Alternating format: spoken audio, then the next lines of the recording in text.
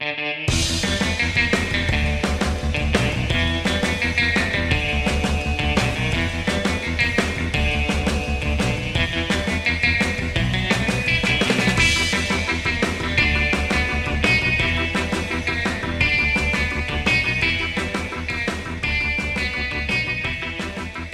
the dawning of time, when man first made grunts and carried clubs, people have sought out the perfect podcast.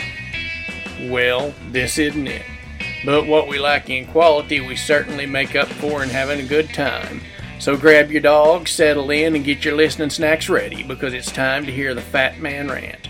There's no telling what he'll say, and there's a 10% chance that some of it might even be true. From telling stories to railing against anything and everything that upsets him. Coming to you from a secluded closet deep within Moorlock Manor in the prestigious Wombat Estates subdivision, the Fat Man rants tonight. Alright. Glad we're all here tonight, Saturday night, Saturday, September the 5th. Hopefully the first day of your 3-day long Labor Day weekend. Now, I know what some of you did. You took Thursday and or Friday off to stretch it into a 4 or 5 day weekend. Well, you know what? I applaud you. Carry on. We probably need it here in 2020. If we've ever needed a long weekend towards the latter part of the year, it's probably now. So, thank you for coming in, stopping by, and tuning in.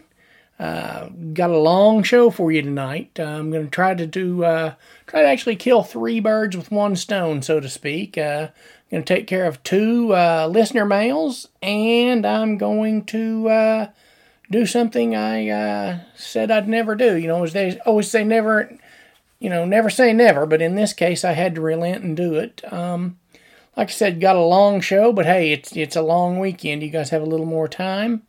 So that being said, probably going to go ahead and get right into it. We've got some segments, some of our normal recurring segments, and then we've got our main topic. And the main topic tonight's going to be a little bit longer than I had planned. Not sure how long the show's going to turn out to be. I haven't even started the edit process. But either way, it's probably going to come close to or over an hour, so you might set some time aside. Like I said in the introduction, get your listening snacks ready, because we're going to go ahead and get started on that. So kick back and enjoy, and again, I hope you're having a great weekend thus far, and hopefully I can enhance that.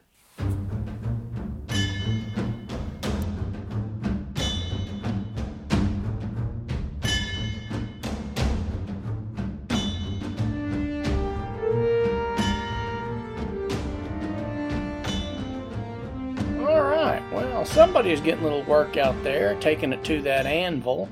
You might say they were laboring away. I know that's a horrible segue, but it does lead us into this segment where I'm going to talk a little bit about Labor Day. Kind of give you some tips and facts about Labor Day, and going to let you know it's not something that originated here in the U.S. Actually, it originated in Canada.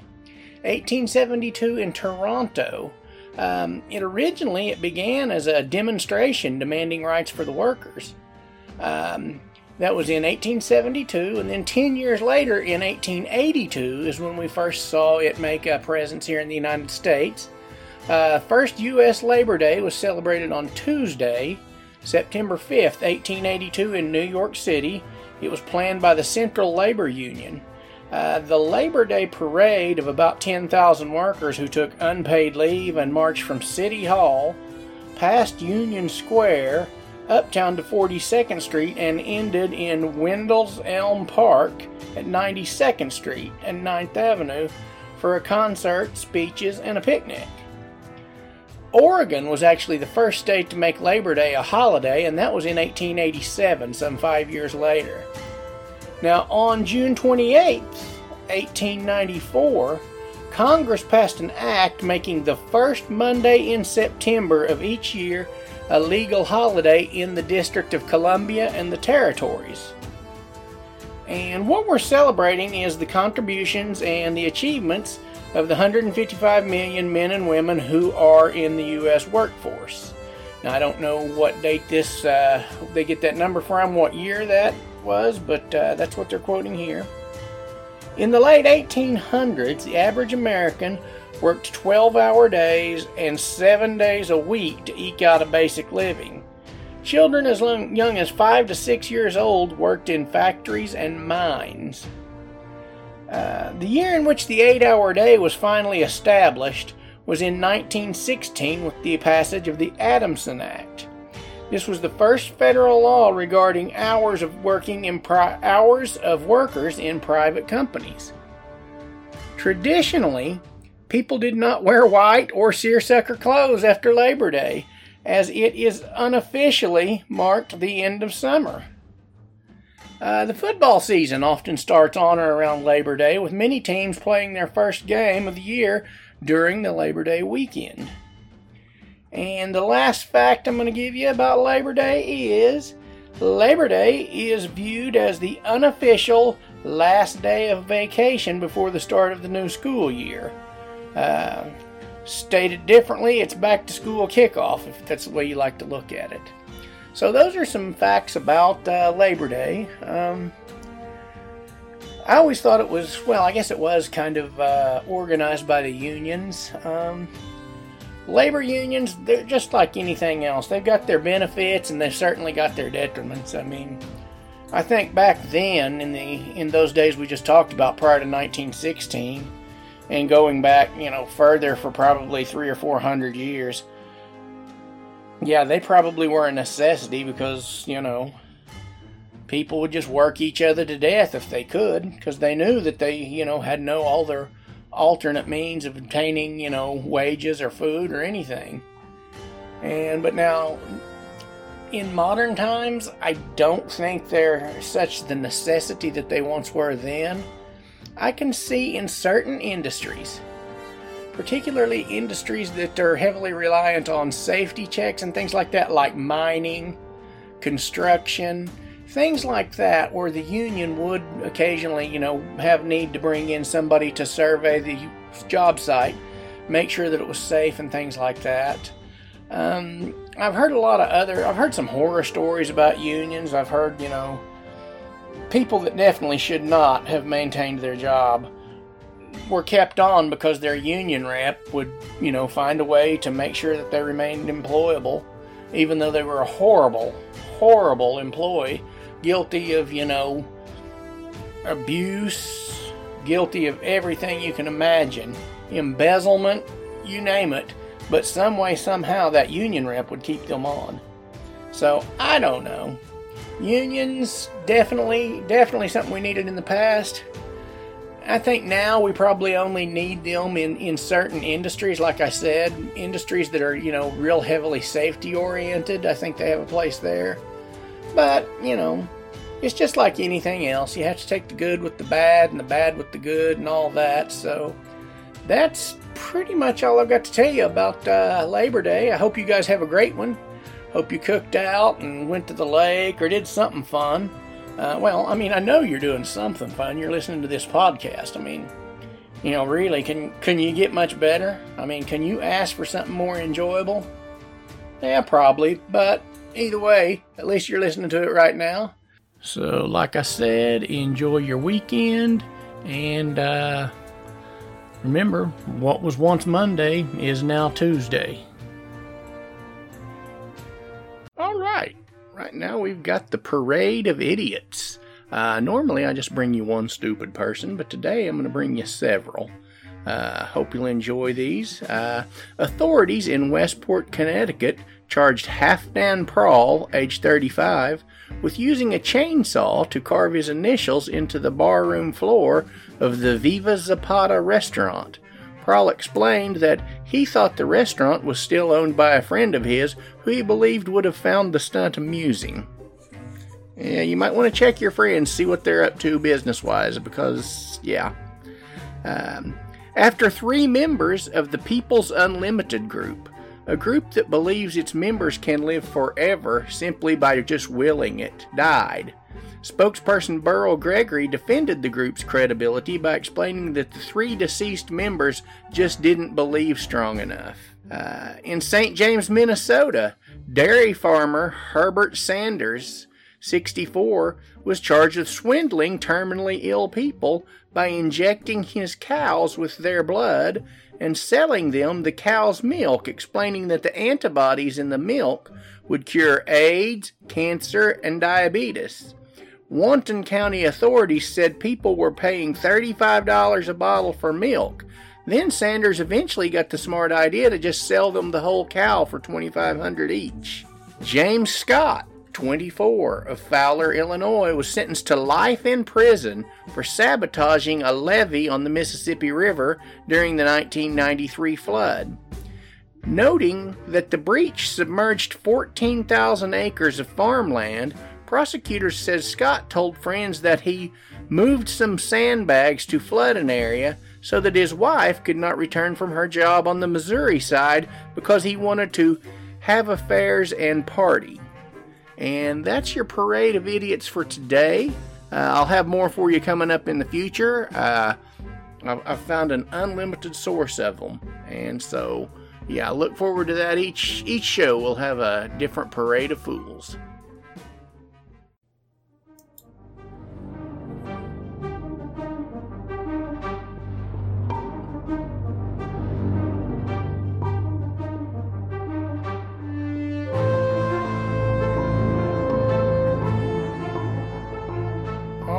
Well, that music right there tells me that it's time for my favorite segment of the show, Today in History.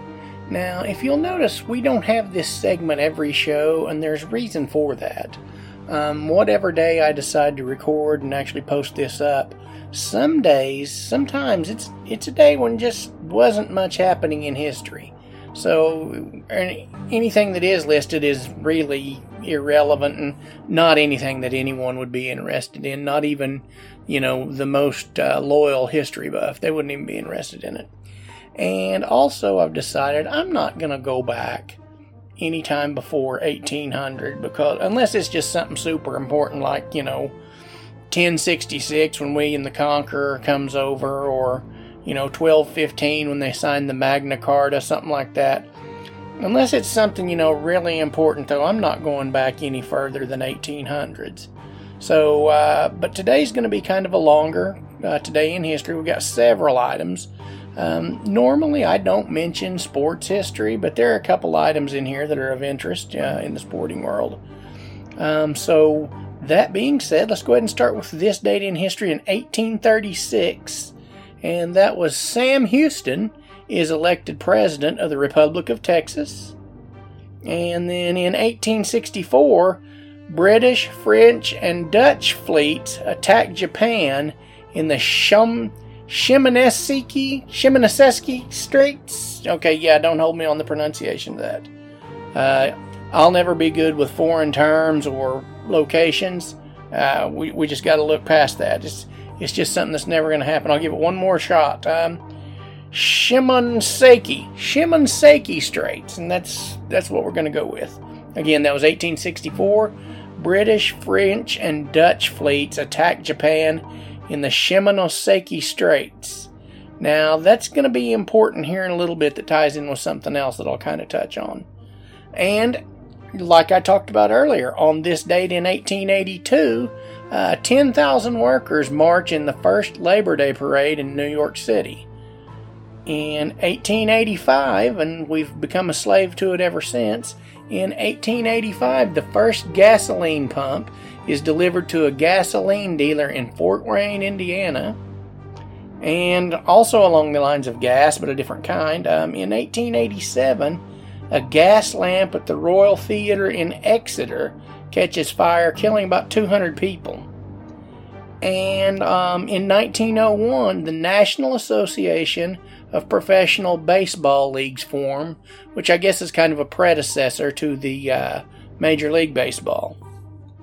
1905, 50 prominent men meet in Sydney, Australia hotel to fund the National Defense League, fueled by fear of Japan after its victory over Russia.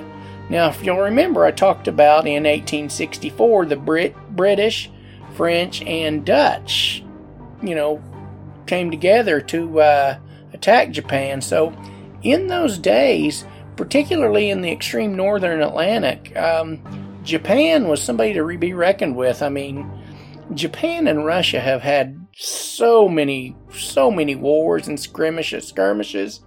It's just, it's tons of them. But that was in 1905 that 50 prominent people got together. It doesn't say what nations they were from or who they were representing, but they said, hey, we got to we got to put Japan in check because they've defeated Russia. And then 1 year later, and here's something of interest in the sports world, 1 year later in 1906, St. Louis University quarterback Bradbury Robinson throws the first legal forward pass in the history of American football for a touchdown to Jake Schneider at Carroll College, Waukesha, Wisconsin. St. Louis wins 22-0. So the first pass ever thrown was completed for a touchdown. Now, it doesn't say how far the pass was, but you got to guess it's probably because it just caught the other team so off guard that they were like, hey, wait, what's he doing? And they're like, yeah, it's legal. So that was 1906. In 1907, King Edward VII of Great Britain meets with Russia's foreign minister, Alexander Izvolsky, in an attempt to strengthen Russia's relationship with Britain. Again, everybody's forming, this is all pre-World War I, everybody's forming all these pacts and everything because, well, they know something's going to be coming down the pike. So, then in 1914, when we near the outbreak of World War I, Great Britain, France, Belgium, and Russia signed the Pact of London, thus kind of, making themselves say, hey, we're going to have each other's back during World War I. And then in 1915, just a year later, Tsar Nicholas II, he was distressed by the increasing Russian losses. So he assumes personal command of the nation's military forces. It was a symbolic act, but it was devastating for his leadership.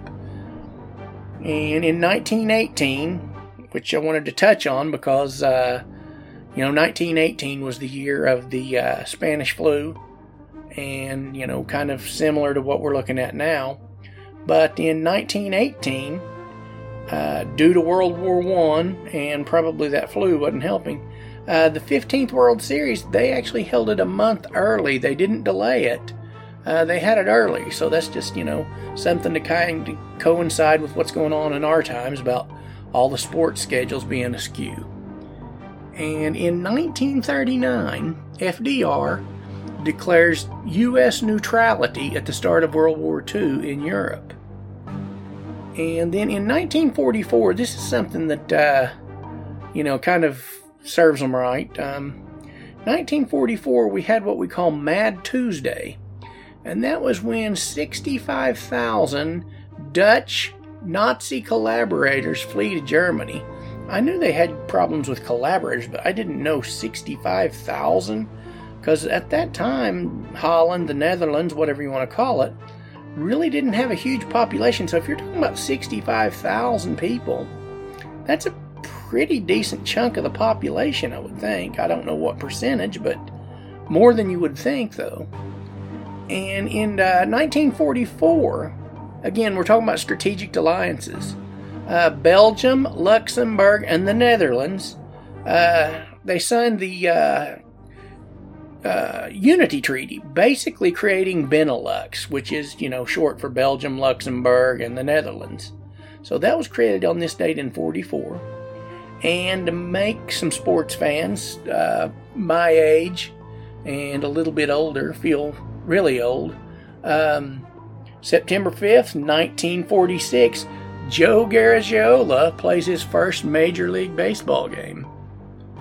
And then in 57, for you literary fans and kind of free spirits, Jack Kerouac releases On the Road. It's published by the Viking Press in New York, and that was 1957.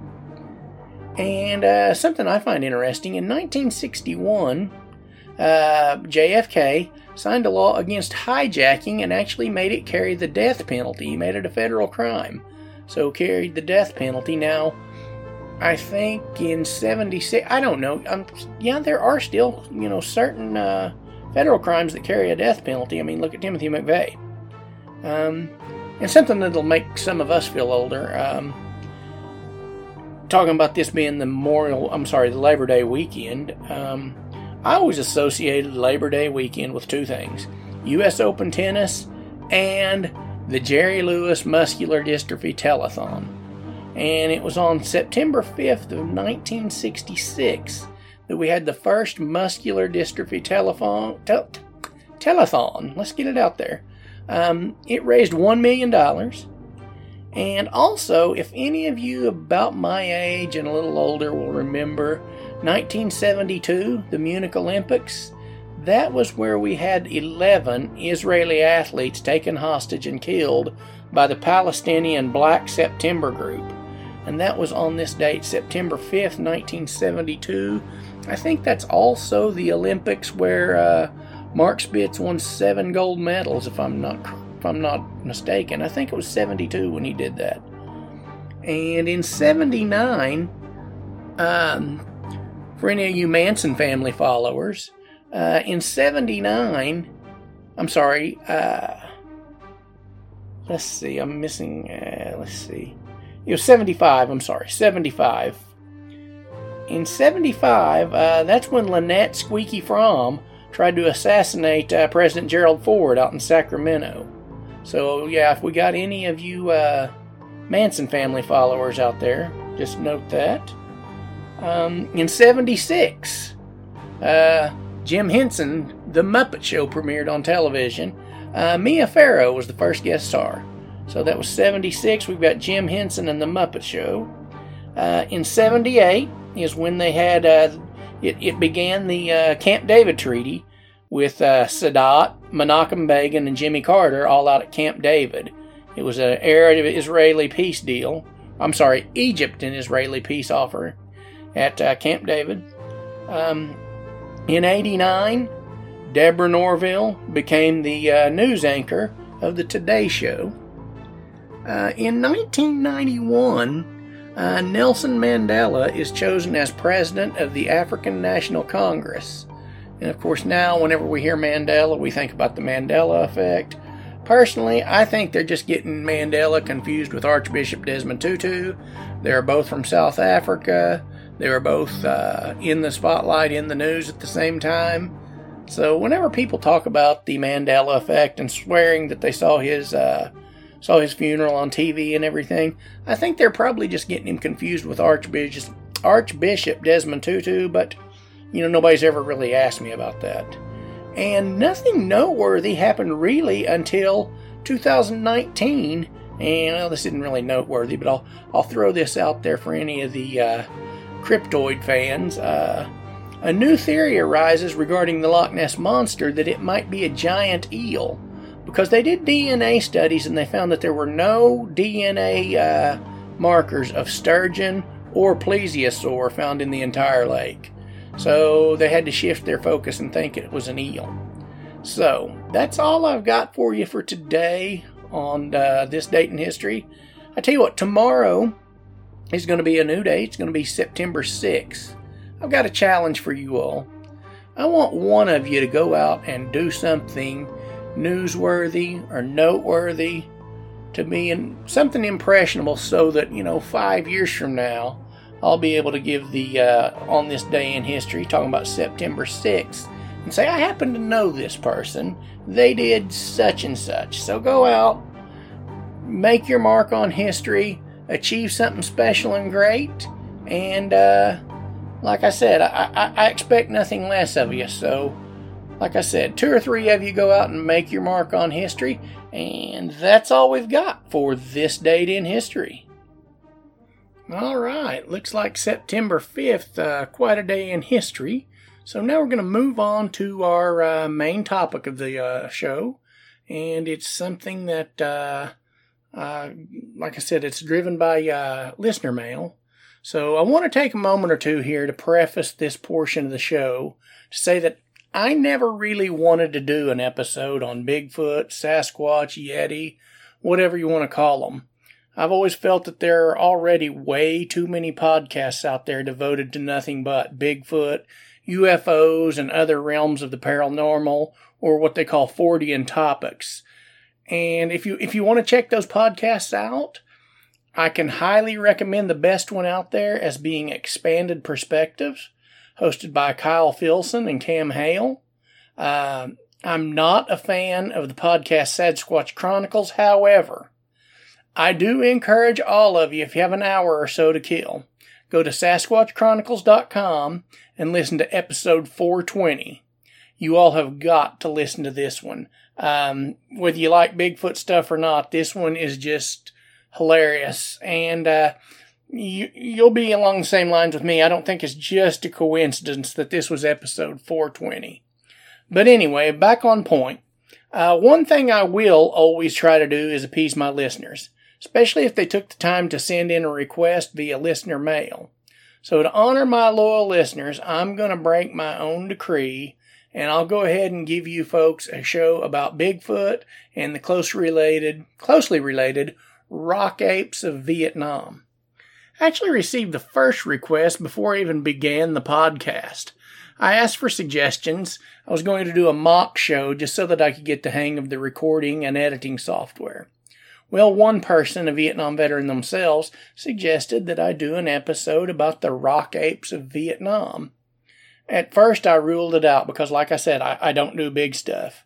But then I had another person suggest a Bigfoot-centered episode, so I relented. Now, I also want to take another moment to state the following.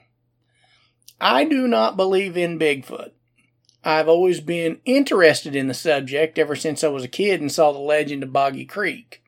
Like I said, I find the whole concept interesting, yet I personally don't believe in their existence. Because surely by now, with all the technology we have, and the satellites, and the drones, and the FLIR-equipped helicopters, we would have found a live or dead specimen for study and definitive proof.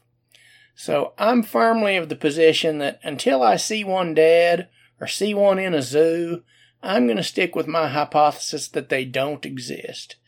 And later on, once I'm into the main part of the story, I'll further elaborate other reasons why I don't believe they exist. People often ask, if you don't believe in them, then why do you still read and listen to podcasts about them? And that answer is pretty simple. When I was a kid, I used to watch pro wrestling even though I knew it was fake. Sorry, Rick. I still enjoyed watching it. Same thing now, and as an adult, when it comes to the Marvel movies, I know they're not real, but, it doesn't stop me from enjoying them and, delving into the way that they're all interconnected. So just because I enjoy a subject, it doesn't mean that I believe in its existence. Now, I will say on a personal note, I think it would be interesting to be proven wrong on the matter and have someone capture a live specimen that would be, available for display after it was authenticated as being an entirely, heretofore unknown species. I'd happily admit that I'd been wrong in my denial all these years, but thus far that hasn't happened, and I doubt it ever will. So I want to talk a little bit about the rock apes of Vietnam first. Kind of talk about the context of the article. And it wasn't until 1965 that Lyndon Johnson sent in actual fighting troops to Vietnam as a result of the Gulf of Tonkin incident on August 2nd. Now, I know we had advisors there as early as the middle 50s, but again, these dates are only for the context of this article, just to establish a little bit of a timeline. So, yeah, it wasn't until, I want you to think, again, purely for the sake of this article, think of the Vietnam War as being an actual shooting war from 65 to 75 again, just for the purposes of this article. You can always read up more on the war in general, and I suggest you do, because in the course of studying this subject for this particular episode, I learned a lot of things I didn't know. And by the way, if you think our country is divided now, read about the days of peace and love back in the 60s. But anyway, on to the rock apes. The elusive rock apes are said to be 6 to 6.5 feet tall and are covered with long, stringy red hair. Sound familiar? They're said to be somewhat thin and quite muscular, and they're said to have tails, which makes them somewhat different from the descriptions of the North American Bigfoot, because no one has ever reported that Bigfoot here in the U.S. allegedly has a tail. They're also said to be, far more aggressive than their U.S. counterpart. So, when did humans first start seeing these beasts? Talking about the rock apes. It seems that humans first reported having encountered these beings in about 1820. At least that was the first report of it we had here in the Western world. The first report we had in the Western world has. In 1820, there was a Jesuit missionary who told a French sea captain by the name of El Rey the story of how he had encountered a troop of wild men which were covered in hair and sported tails. Now, I want to note something here. The indigenous people of Vietnam refer to them as a tribe or race of people, much like the early Native Americans did hundreds of years ago here in North America. The Native Americans, they didn't refer to them as apes because, the Native Americans of the Pacific Northwest had no knowledge of apes or other primates, as, there are none in the region. So they logically assumed they were a strange tribe or group of wild people. But the people of Vietnam, they'd be pretty well versed with several different kinds of monkeys and gibbons, as, they're pretty prolific over there. Yet the rock apes were almost always described as wild people rather than apes or monkeys, so I just thought that was kind of curious. Let's get on with the history of these earlier sightings before we move on into the 60s.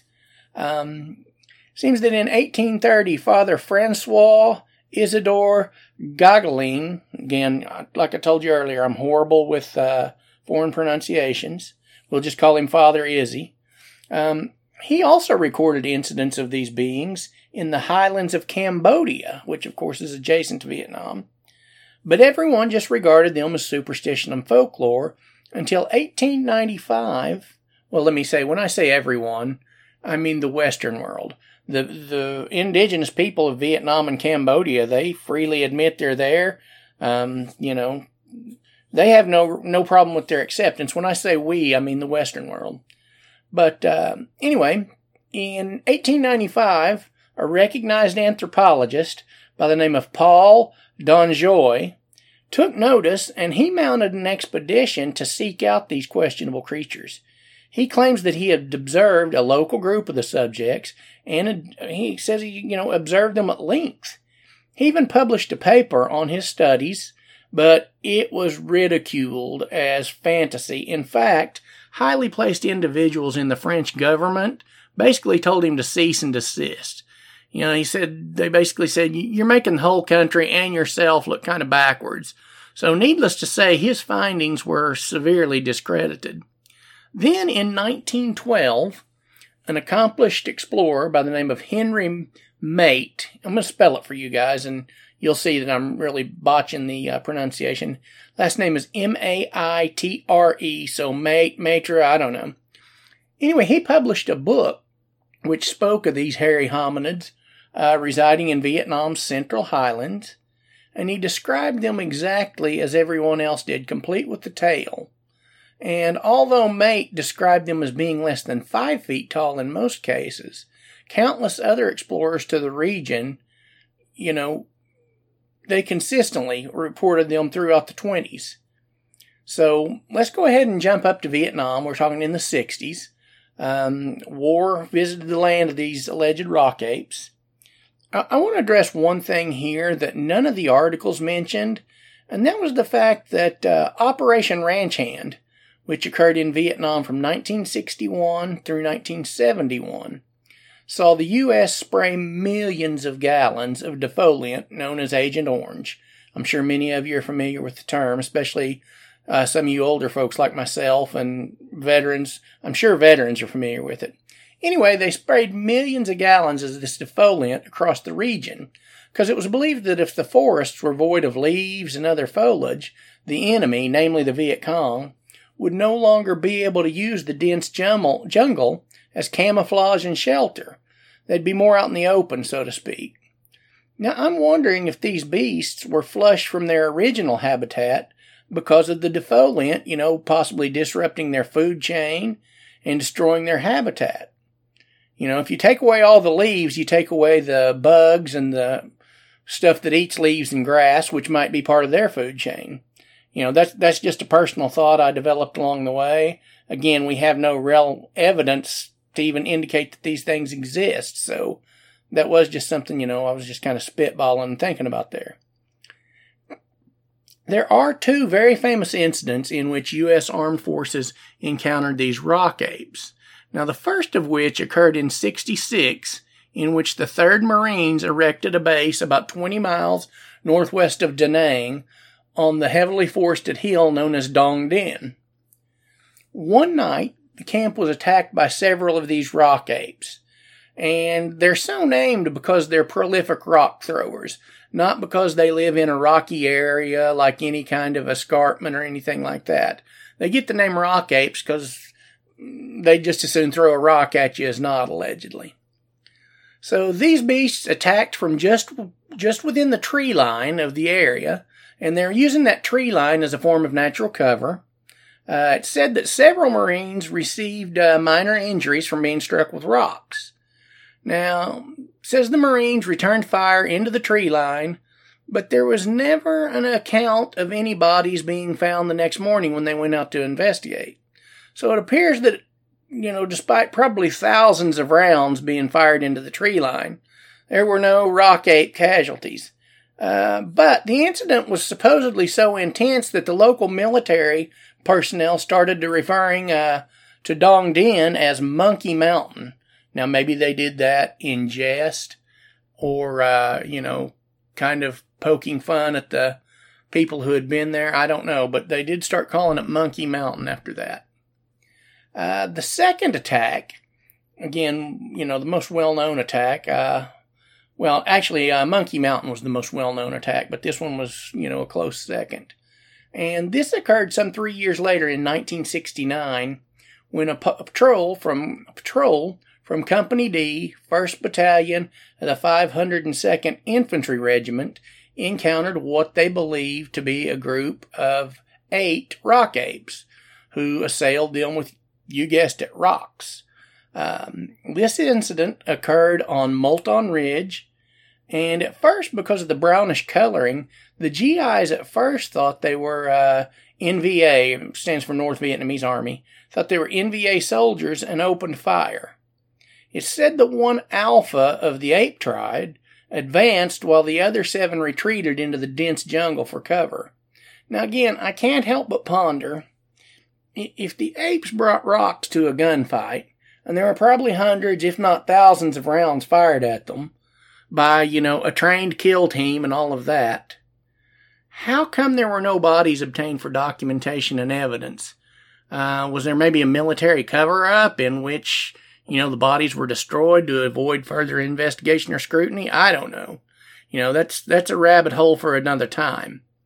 Now, I would be remiss if I didn't point out that it wasn't just the U.S. soldiers who had encounters with these beasts. It seems that all 3 of the combative forces in the region had brushes with these rock apes, including the North Vietnamese Army and the Viet Cong. They also tussled with these creatures. In fact, the North Vietnamese Army was so plagued with them that they even commissioned scientific studies and expeditions to get more information. In fact, in 1974, General Huang Minh Tha organized an expedition to try to capture or at least kill one of these legendary creatures. The expedition was unsuccessful, although, no hard evidence of the rock apes were found. So, again, we've got another investigation, no evidence, no body, no anything.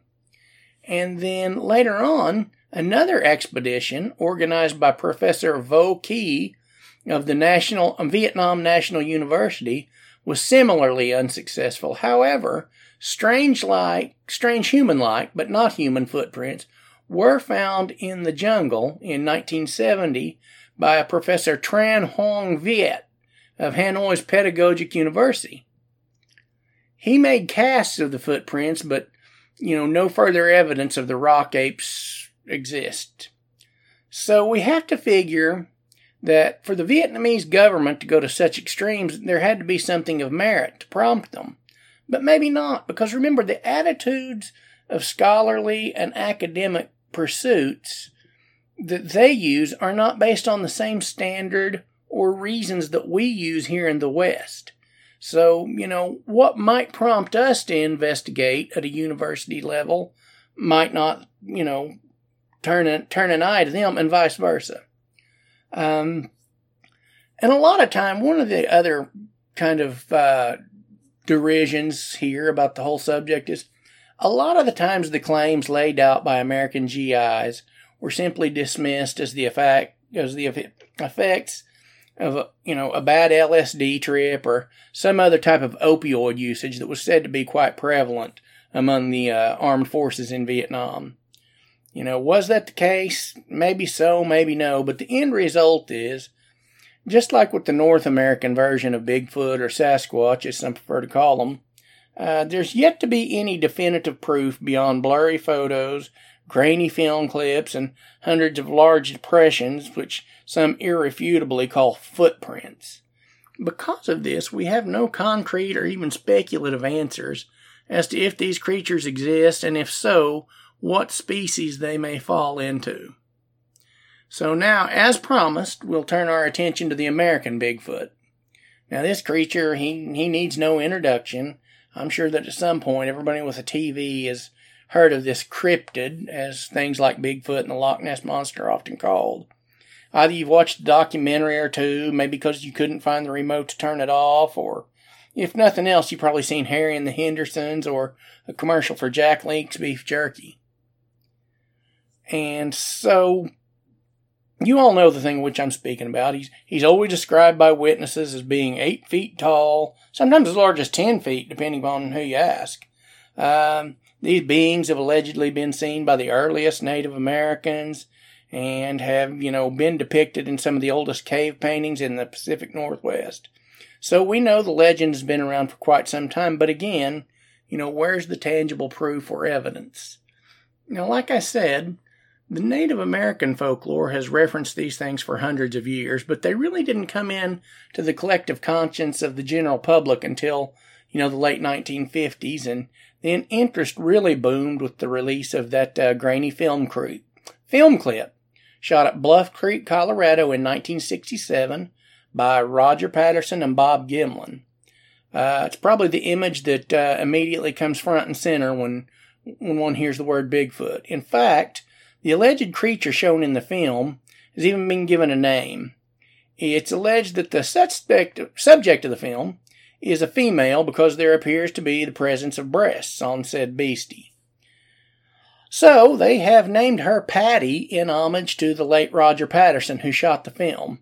His companion Bob Gimlin, is still alive, and he still tours the country, setting up tables and booths at various Bigfoot and UFO conventions throughout the U.S. and even abroad.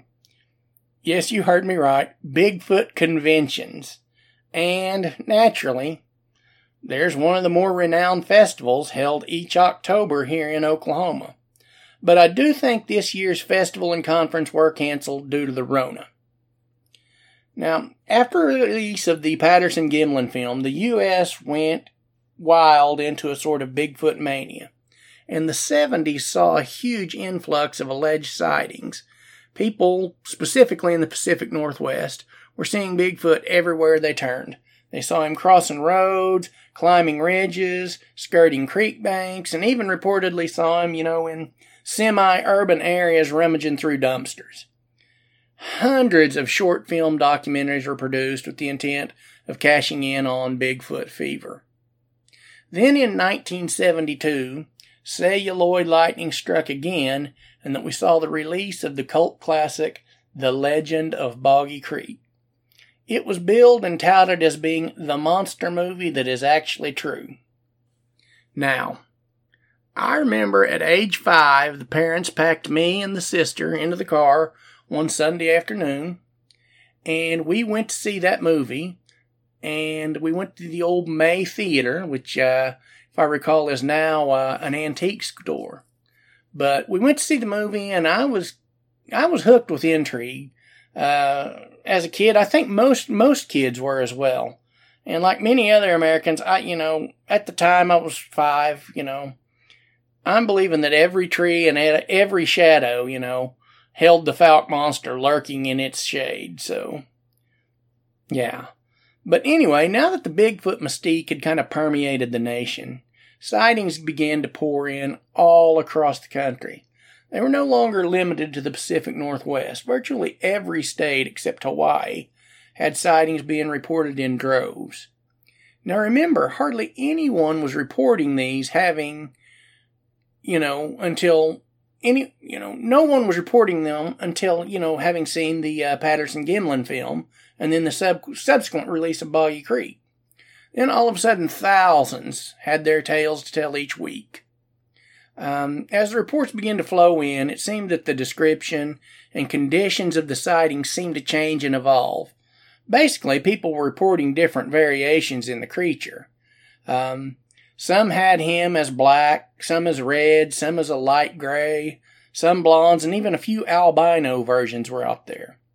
Now, not only did the color of the alleged bipedal hominid change, but so did the build and height. At this point, I should point out that every hillbilly in Arkansas and Appalachia know that when you report your Bigfoot sighting, if you use the term bipedal hominid, it makes your perceived IQ go up by 40 points, and the man from the local TV station will give you much more credence.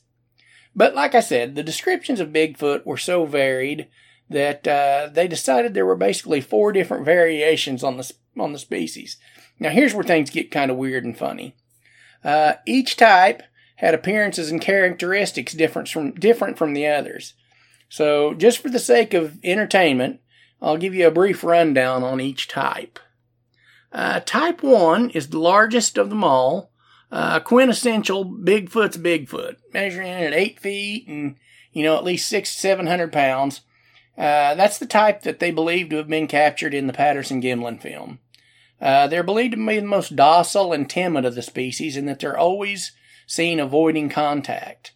And, they're primarily concentrated there in the Pacific Northwest. Type 2 is seen anywhere throughout the U.S., but most prominently in the South. And they tend to be a little bit smaller than the Type 1, topping out at 7 feet. And they're more athletic and more wiry, you might say.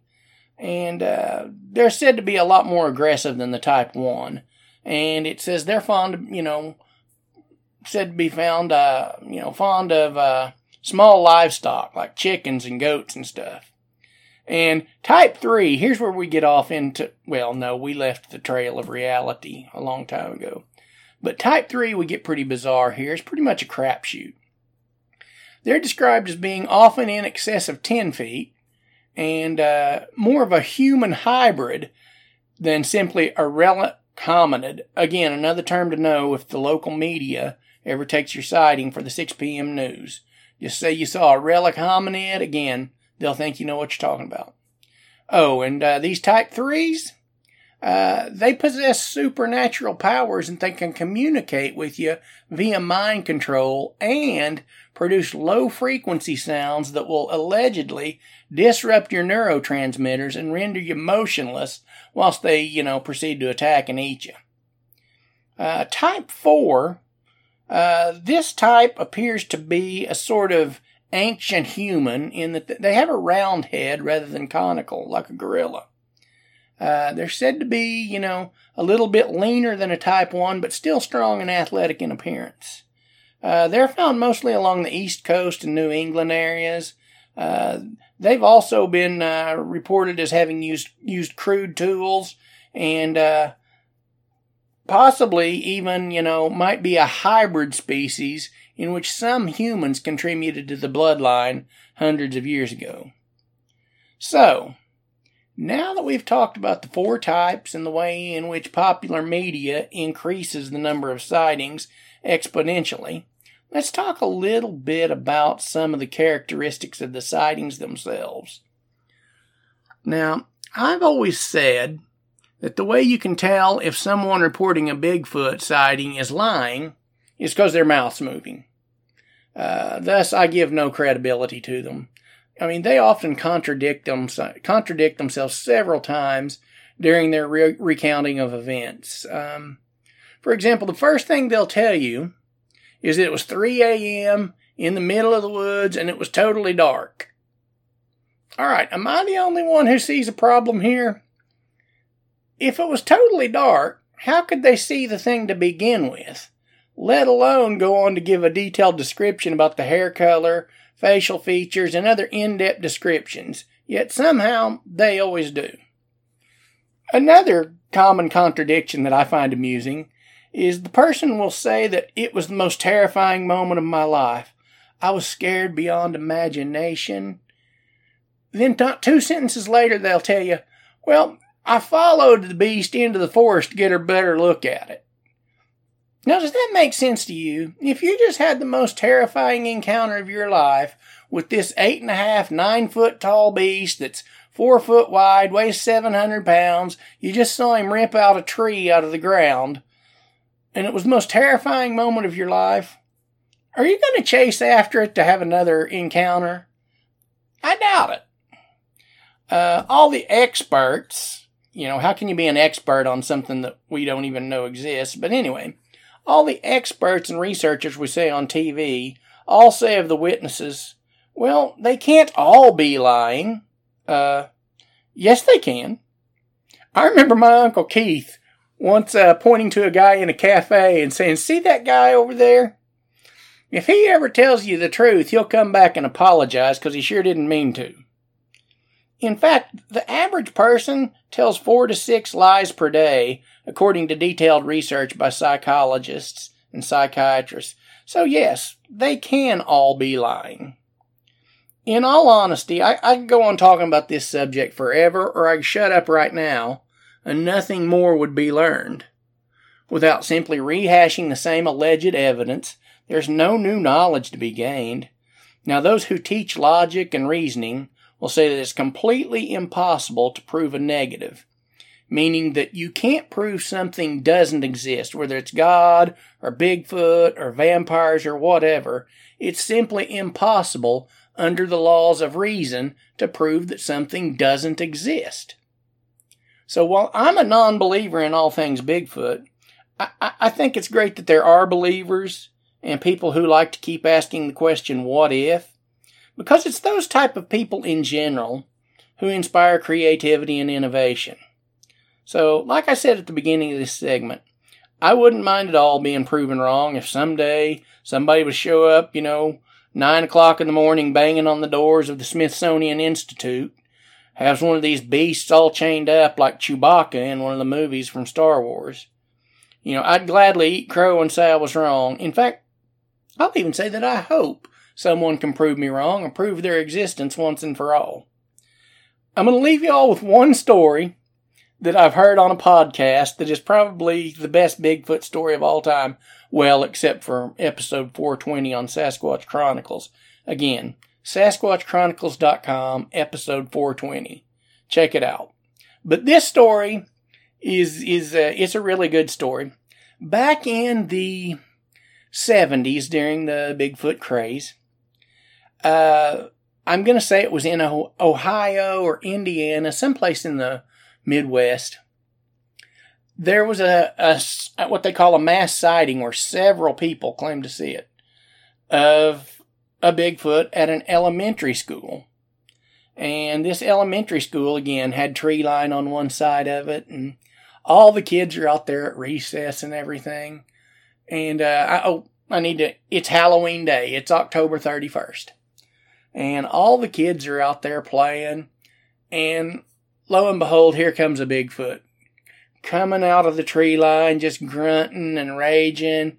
He's throwing logs. He's got a torn chain around him, like he escaped from something. He's dragging this chain and throwing logs. And all the kids, just are hysteric, and they run back in their rooms. The police come out and go into the woods. They, we even hear gunshots. And the police come back and say, nah, we took a couple shots, but it got away. We tried, but it got away. So, one of the guys that researches Bigfoot and everything, like I said, that was back in the 70s. He was going to check out another Bigfoot story. And he knew he was going to be driving by that little town. And that mass sighting had always interested him. And this was a very small town. So he goes to the library. And this is the local library. And in a small town, sometimes they will have the yearbooks of the schools nearby. So he looks at the yearbook of kids that would have been in the 3rd or 4th grade at the time of the sighting. So he writes down some names. Then he checks, gets the phone book, and sees if those people are by any chance still listed in that town. Some of them are. And so he calls them and says, some of them were like, no, I don't know what you're talking about. No clue. No clue. But some of them would meet with him. He'd say, do you remember, the day everybody saw the Bigfoot?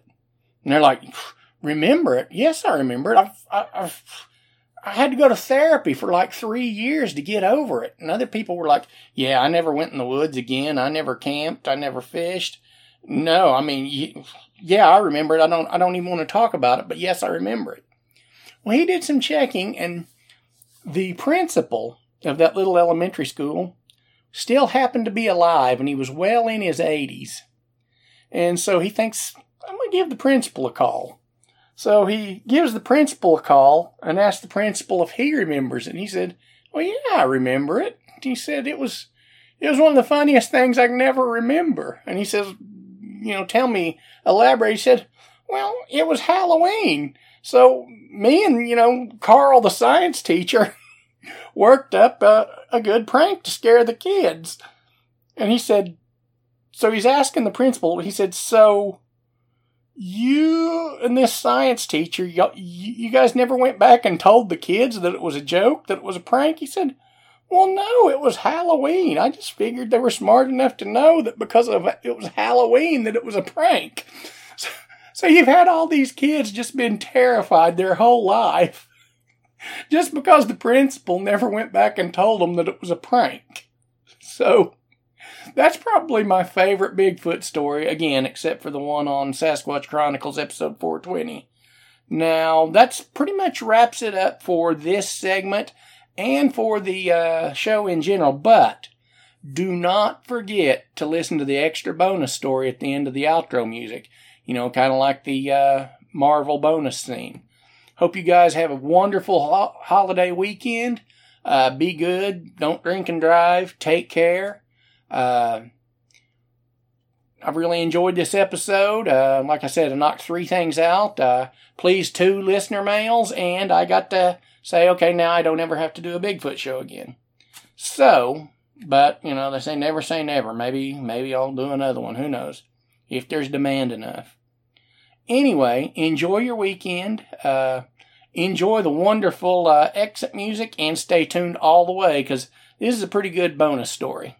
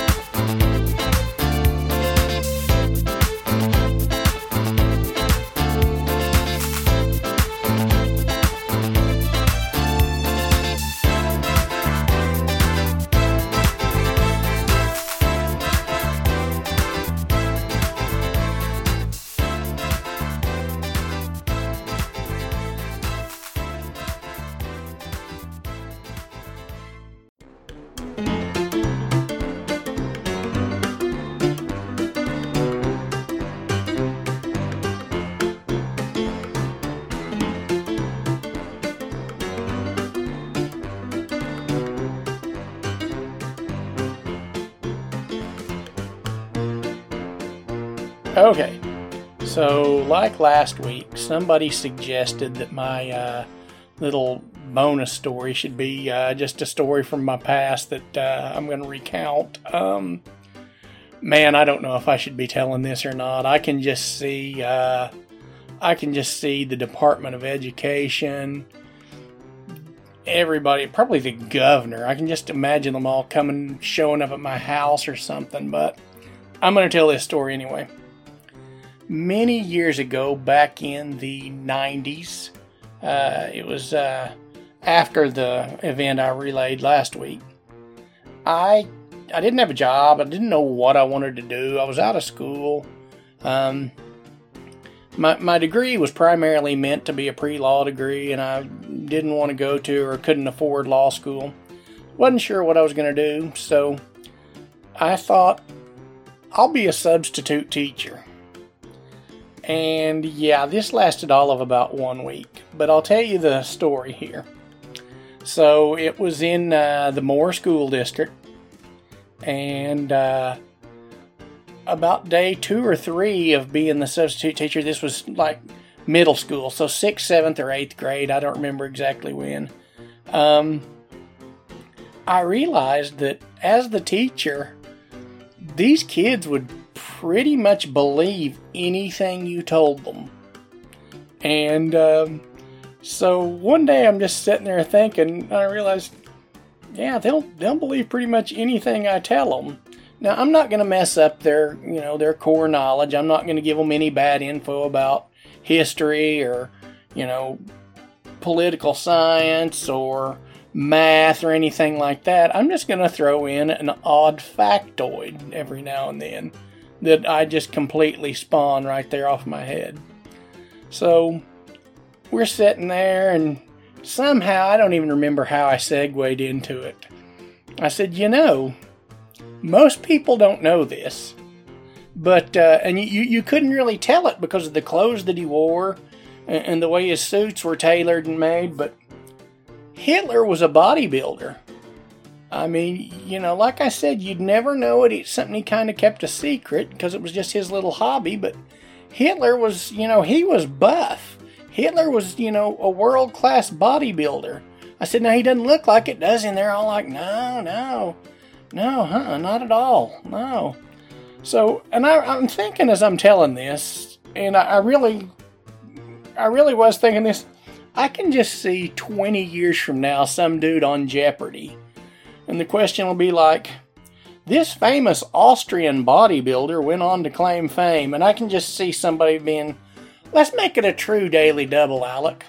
Who is Adolf Hitler? No, I'm sorry. The answer we were looking for was Arnold Schwarzenegger. So, that's just one of the kind of wrong things I did as a substitute teacher. Another thing was these guys, this class was just totally out of hand, and I couldn't do anything to get them to shut up and calm down. They were just basically rioting. And so I picked the biggest, toughest, meanest looking kid in the class. The guy in 6th grade that's like 6'2" and has a full beard. I said, what's your name? And I don't know, let's say it was Johnny. I said, everybody listen up. The next one of y'all that talks, if any of y'all talk, if any of you all, disbehave in any way or anything, I'm writing Johnny up for detention. And Johnny's like, well, what did I do? I said, well, Johnny, now, when you get out of detention, it's up to you to find the person that put you in detention. Not another word was said. I mean, those kids were just quiet as you could be. And I wonder why. Now, I don't know. I'll probably go to hell or jail or both for that, but that was kind of your little Marvel bonus moment. So, for better or worse, yeah, that's what I did. I don't know, maybe I'm a horrible person, but it was fun at the time. Nobody really got hurt over it, so I figure all's well that ends well. And so, yeah, we're wrapping this up. I know in the original post, I told you to, have a good, safe weekend. I want to reiterate that. Be safe. Don't drink and drive. Don't do anything stupid. A lot of boating stuff happens, and we got a lot of amateur people that aren't really well versed with boating and sailing. So if you're listening to this and you're on the seas, or be careful and be good, take care, and check back next time. I should have another episode out. I'm shooting for not this Monday, but the Monday after. So check back then. Y'all have fun, be good, and can't wait till next time.